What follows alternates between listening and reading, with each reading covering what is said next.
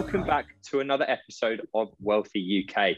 This week, I've got Gabriel Mercado from Realize on the show with me. It's great to have you here, Gabriel. I'm really looking forward to having a chat with you today. And for those of you out there that are listening and want to know what Realize is a data-driven platform that helps provide a comprehensive overview of the UK market. And I'm sure Gabriel will dig a bit deeper into the explanation of Realize, but to give you a general idea, they gather a lot of data on the UK property market and provide some really good information for groups like ourselves and anyone out there looking to invest in the UK market and provide a really good overview of the market. But it's great to have you here and thank you for joining me. How are things going? Thanks, Chris. Well, thanks for the invite. Yeah, things are going very well. I think the description you gave is spot on. Yeah, we're a real estate data analytics business. So development companies, investment companies, lenders, consultants, anyone that wants to understand what's going on in UK residential property, from whether it's they're interested in pricing and rents and demographic trends, asset ownership, we have all that data and we put it together in a nice, hopefully easy to use platform. You'll have to comment on the ease of use. I'm quite used to it, but I think you're relatively new. No, exactly. It's a great platform. I actually had a demo with one of your team members on Thursday last week. Natalia, if you're out there and listening, thank you for running me through the demo last week. But it's a great platform and it provides a lot of great information, especially when we're looking at trends that we've been experiencing in the UK since really the start of the pandemic. I guess it's more relevant for people out there considering investments at the moment, but can also provide that historical data and give you a good overview of what is happening in the UK. But just for people who are listening out there and maybe curious about how it all started, but how did you come up with the idea to create the platform? What really drove you to create Realize? I'd love to say it was a light bulb moment, but it took a bit of time. I started off originally I worked in finance, in hedge funds and that sort of thing. And then I went to work in property development at some very big companies. And after a few years of doing that, it just kind of struck me that these big companies were trying to make investment decisions with information that I just felt really wasn't good enough. So a bit of tinkering around, started to build something for us to use internally in one of the companies I was working at. And then after, I want to say about a year or so, thought, well, hold on a minute, there must be other people who've got this problem. Maybe there's a product in here. Perfect. That's interesting. It's definitely a very handy tool and something that I think a lot of people out there will get a lot of use out of, a lot of value from it as well. It's definitely going to play a big part in our business growth. I can imagine we're pulling apart trends and market trends in these areas that we are focusing on at the moment. But to talk about these trends at the moment, what sort of shift or movement have you seen in the UK in terms of property? Sure. Well, the pandemic has obviously created a lot of different changes, accelerated some things, slowed other things down. That's kind of obvious and a bit of a given now, but digging into it, I think one of the interesting things, there's a kind of a reasonably large increase in planning applications that are being processed this year compared to the previous year. But interestingly, there's a lot of tightness in the construction market. I think that's a kind of a global phenomenon. It's not just the UK that's experiencing that. So there's a sort of question mark of all these new developments that are being put through planning. And I was looking specifically at large ones ahead of this call. Are they actually going to have the materials in place and the suppliers in place to be able to deliver them? Or is that constrained development market that existed in 2020 going to carry through, but just for a different set of reasons? I think that's kind of an interesting thing to look out for, and probably more this year. Definitely, I agree. As construction costs are going up, it's harder to source materials in this day and age now.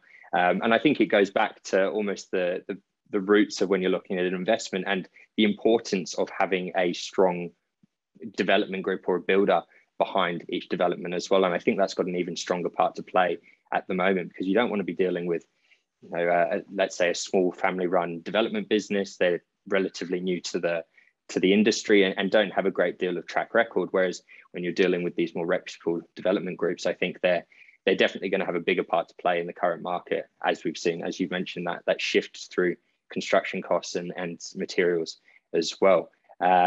It's I think what I've heard. Oh, sorry to jump in there. It's just that I had a call on the subject this morning, and it was interesting because it's not necessarily to do with the size of the company. It seems to be about how the contractors have negotiated their own contracts with their suppliers is more the determining factor of whether or not construction is going to be delayed or successful.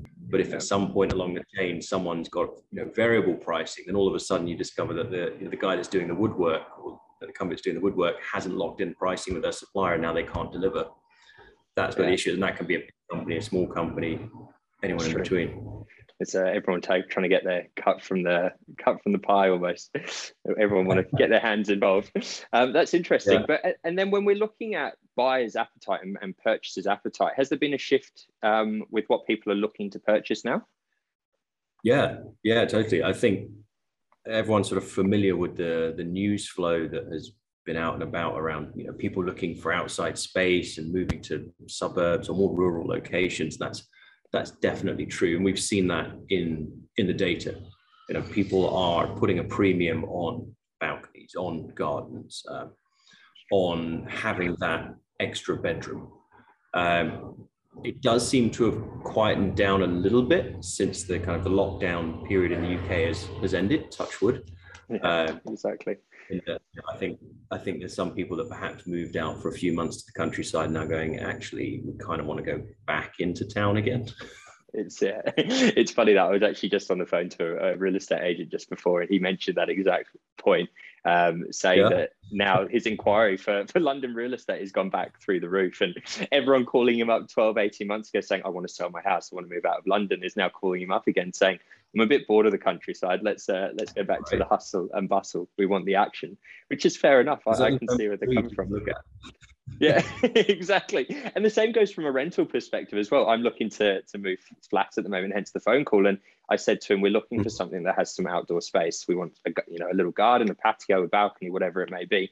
But for properties with those inclusions, with that little bit of outdoor space, the prices of them are not significant, but you're looking at a slightly more or slightly increased price or rental price on these properties. And at the same time, it's creating more of a competitive rental market for those properties. They're not staying on the market very long. In most cases, 7 to 10 days from what he was telling me.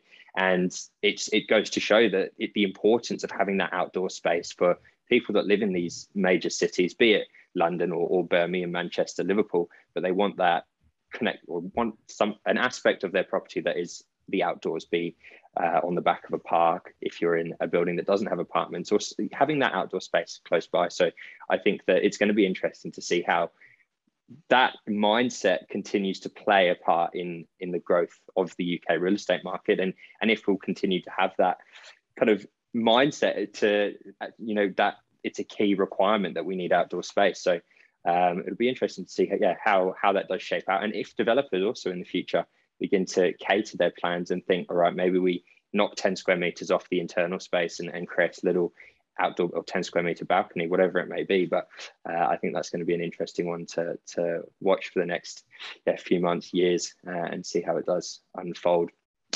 Now, when you guys when Realize are looking at the data and trying to, let's say, report these trends that we are seeing in the market at the moment, is there things within the data that you generally gravitate towards, or you feel are most indicative of what's happening in the market at the moment?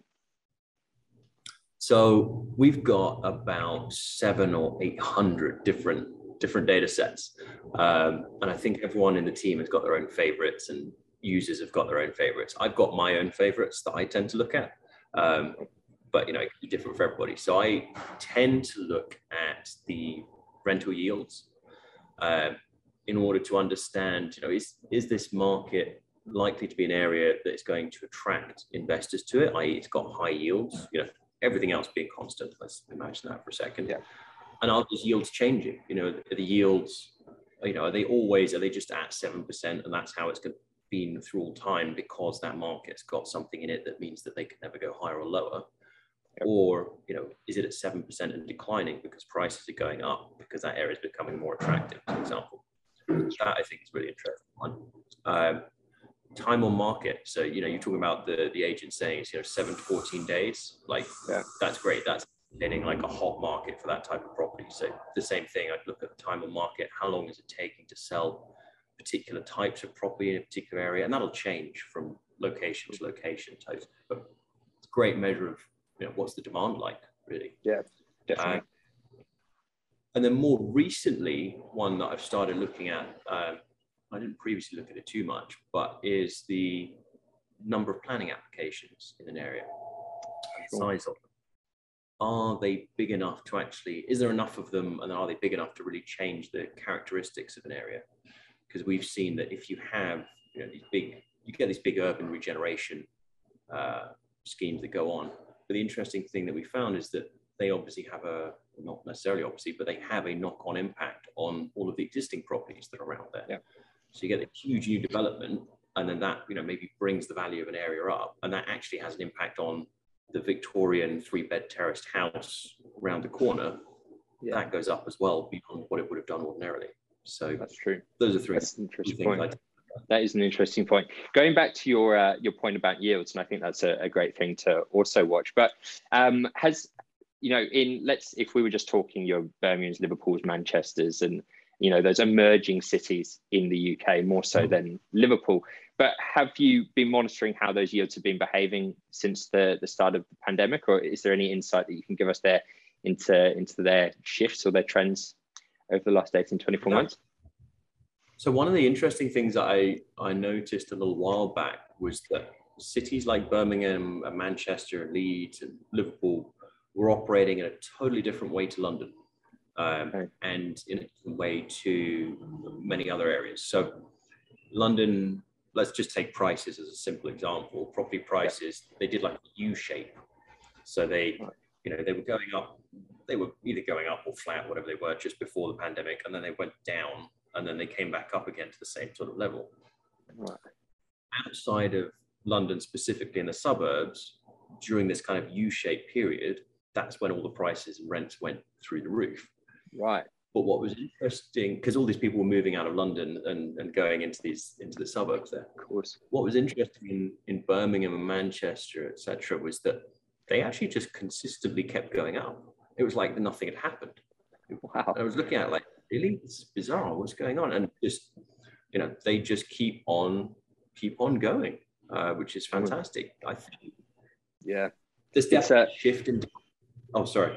No, it's all right. I was going to say it's interesting when you mention those cities then and the trend, or looking at that graph, and instead of seeing a big peak or a big trough, whatever it may be, how it has kind of just maintained that steady growth. And looking at Liverpool for the last 12 months, seeing 10.5% price growth over the last 12 months, and still achieving yield. Okay, for a new build, you're looking more around 5.5%, but for existing second-hand or secondary homes, you're still getting rental yields between 8 to 12% if you pick in a student, more a student-centric area. But that's incredible. Price growth is a massive bonus, and that's something that we're looking for in an investment. But then getting some really strong rental returns and a rental market that's sustaining its growth as well. It's not just a 24-month phase, and then we're seeing people move out of the city. It's managing to retain its residents. People want to be in these cities, and now we're seeing the market trends really illustrate what we have seen over the last 12 and 18 months with that shift up to these cities. So I think it is, it's fascinating. That's a fascinating point. And then London is an odd one.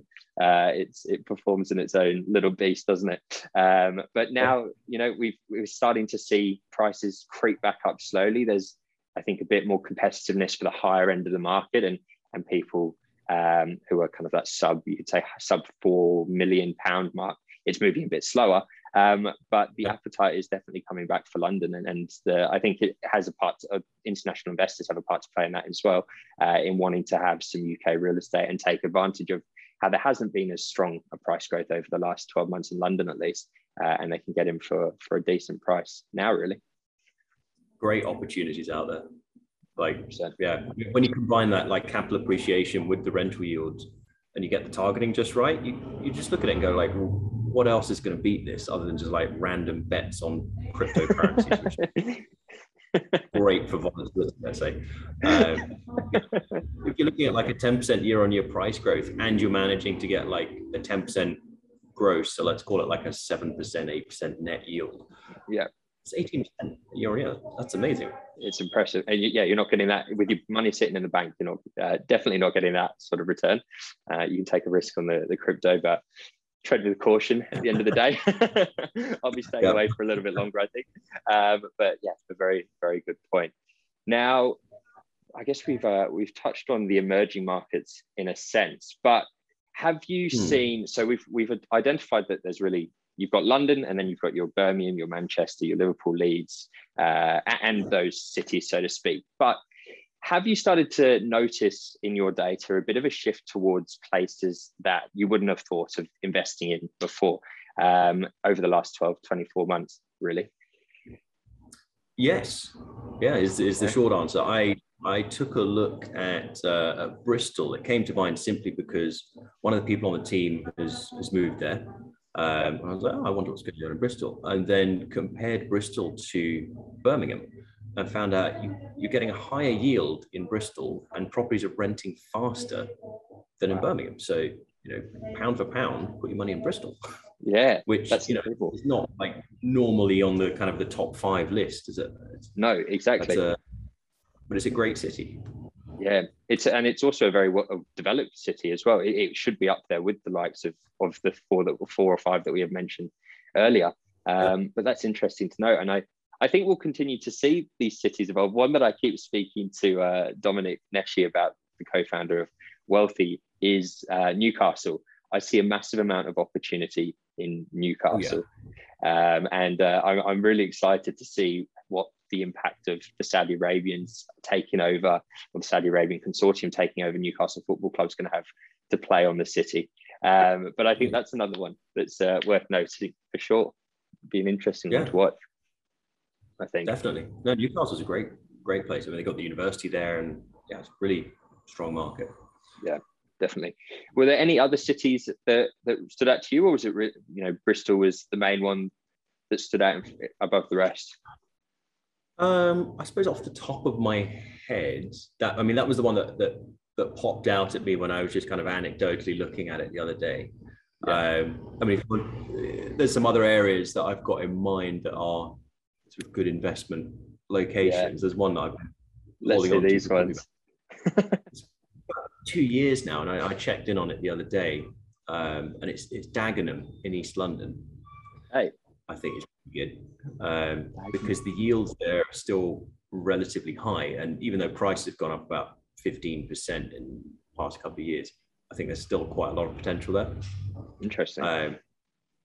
So I actually gave that recommendation, a more detailed one actually, to a recruiter who worked for us a little while back, and he actually bought, and he's apparently done very nicely from it. So that's an interesting one, because I guess the good thing about these areas that are just outside of London as well is the fact that we're continuing to see that rippling effect coming out of London as well. So if you can manage to get into an area like Dagenham, for example, or even if you look at West London and places like Slough, for example, which are undergoing massive transformation now, you can get in for a pretty good price point to own some London real estate, you could say.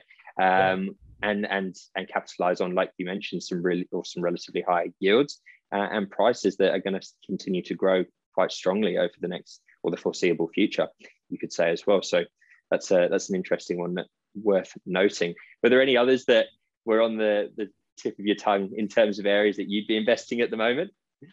I'm giving it all away. So Central Manchester and Central Birmingham, coming back to this kind of regeneration piece with all these new developments, because there's a lot that's been built and there's still more to come. And I think that's just going to keep changing the landscape and the nature of the centre of those cities. So I would definitely take a look at that. And then Ashford, the stop that is on the Eurostar between London and Paris, which I never really understood why it stops in Ashford, but it does. It's an interesting one, that. I wondered, how did some planning person at Ashford manage to persuade someone on a train line? Exactly. And now you've got you've got Netflix, and I think Amazon have a warehouse down there as well. There's a few big businesses that have moved into the area. Yeah, it's really transformed. Yeah, I think with the help of the Eurostar, and it goes to show the power of these connectivity links as well. But yeah, it's managed to get some very affluential businesses down there in comparison to the area. Somewhere you wouldn't think you'd have a massive Amazon warehouse or a Netflix studio, but there you go. It's a fantastic opportunity. Oh, sorry, I was just going to say that I saw that yields on flats were really good there, and that the capital appreciation on houses was kind of just shooting up. It's one to watch. On the topic of connectivity, what part of the how do you think HS2 is going to be or have an impact on Birmingham? What sort of impact do you think it will have on Birmingham? Is there any predictions that you could give in terms of growth you might or people might be expecting? So no hard numbers, but it's pretty obvious that if you improve the connectivity of a location, the value does tend to go up. I think it's going to be a relatively long play in some ways. So you obviously had the announcement of it, and then you had like little pops and ripples of pricing. And then as it actually gets closer to being reality, you kind of have a smoother increase in the value gain. But in the same way as we're just talking about Ashford's there, where, okay, I didn't know that these companies had put warehouses in, and then that brings employment and types. So you'll get these changes coming in the future on these different stops. You'll get, I don't know, Amazon sticking a, maybe not Amazon sticking a warehouse next. Let's just use that as a hypothetical. Yeah. And then, 5 years time or 10 years time, you've got even further appreciation around these connectivity points. No, definitely. I think it'll be interesting to see how it does play out. We've already seen PwC, KPMG, Goldman Sachs, just to name a few, move up there. So I think we'll continue to see some more large international corporate businesses and move into these cities, really, which would be interesting. I'm really excited to see how. I think the UK market over the next 5-10 years is an exciting place to be. I think a lot's going to change, and it'll be interesting to watch what happens. Now, last question from you, and I know you've got to run shortly, but the last question was, how do you think the market will perform over the next 12 months, or 24 months, you could say? So it's a question I get asked quite a lot, and I really should have like an obvious answer to it. But the thing is, with a business like ours, is that you see that there are thousands of sub-markets all doing their own different things for different reasons. And so having a kind of an overview doesn't really do it justice. It's like measuring the average height between a tall person and a short person. It doesn't really make sense for either of them. I think overall, you'll see the market continuing to go up. We've got crazy low interest rates and loads of money that's been printed, and people are moving around, changing their lifestyles in all different ways. Working from home as an example, moving to suburbs, moving back to the city, etc. So all this activity is going to have an upwards impact, I think, on prices and rents overall. I think there's some areas where it's still potentially overstretched, in terms of the affordability. And whilst it has been, prices and rents in those areas where it's been a bit bizarrely priced, let's say, for too long, they have been coming down. They've probably got further to go. So, lots of variations, but I guess that kind of speaks to the advantage of having Realise, is you can spot those little locations and get on and little trends in places. Exactly. Monitor the market, monitor where you might be interested in the market for people out there listening. But yeah, I think that's a good breakdown. I think it will be very interesting to see how these little sub-markets do behave, because UK performs in its own strange ways. Sometimes the UK real estate market does, and you'd think in some cases that there's multiple countries within the UK in the way that it does behave and the trends that you do see. But I think it's a good point, a good way of putting it, and something to monitor over the next 12 months. So that's great. Thank you very much for joining me today, Gabriel. Really appreciate it, and understand you're a busy man. So I'm very, very thankful for having you on today. And for everyone out there listening, if you want to go and check out Realise, we'll leave a link in the description below, and feel free to reach out to Gabriel and his team and and they'll be more than happy to lend a hand and give you a demo of the platform. It's a great platform and a great tool, and something that I'm sure we'll be using very often as we continue to grow Wealthy in the UK. So thank you once again for joining me. It's been a pleasure. It's been an honor to have you here. Thank you, Chris. Thank you very much for the invite, and have a great day, and look forward to speaking again soon. I will. Thank you very much.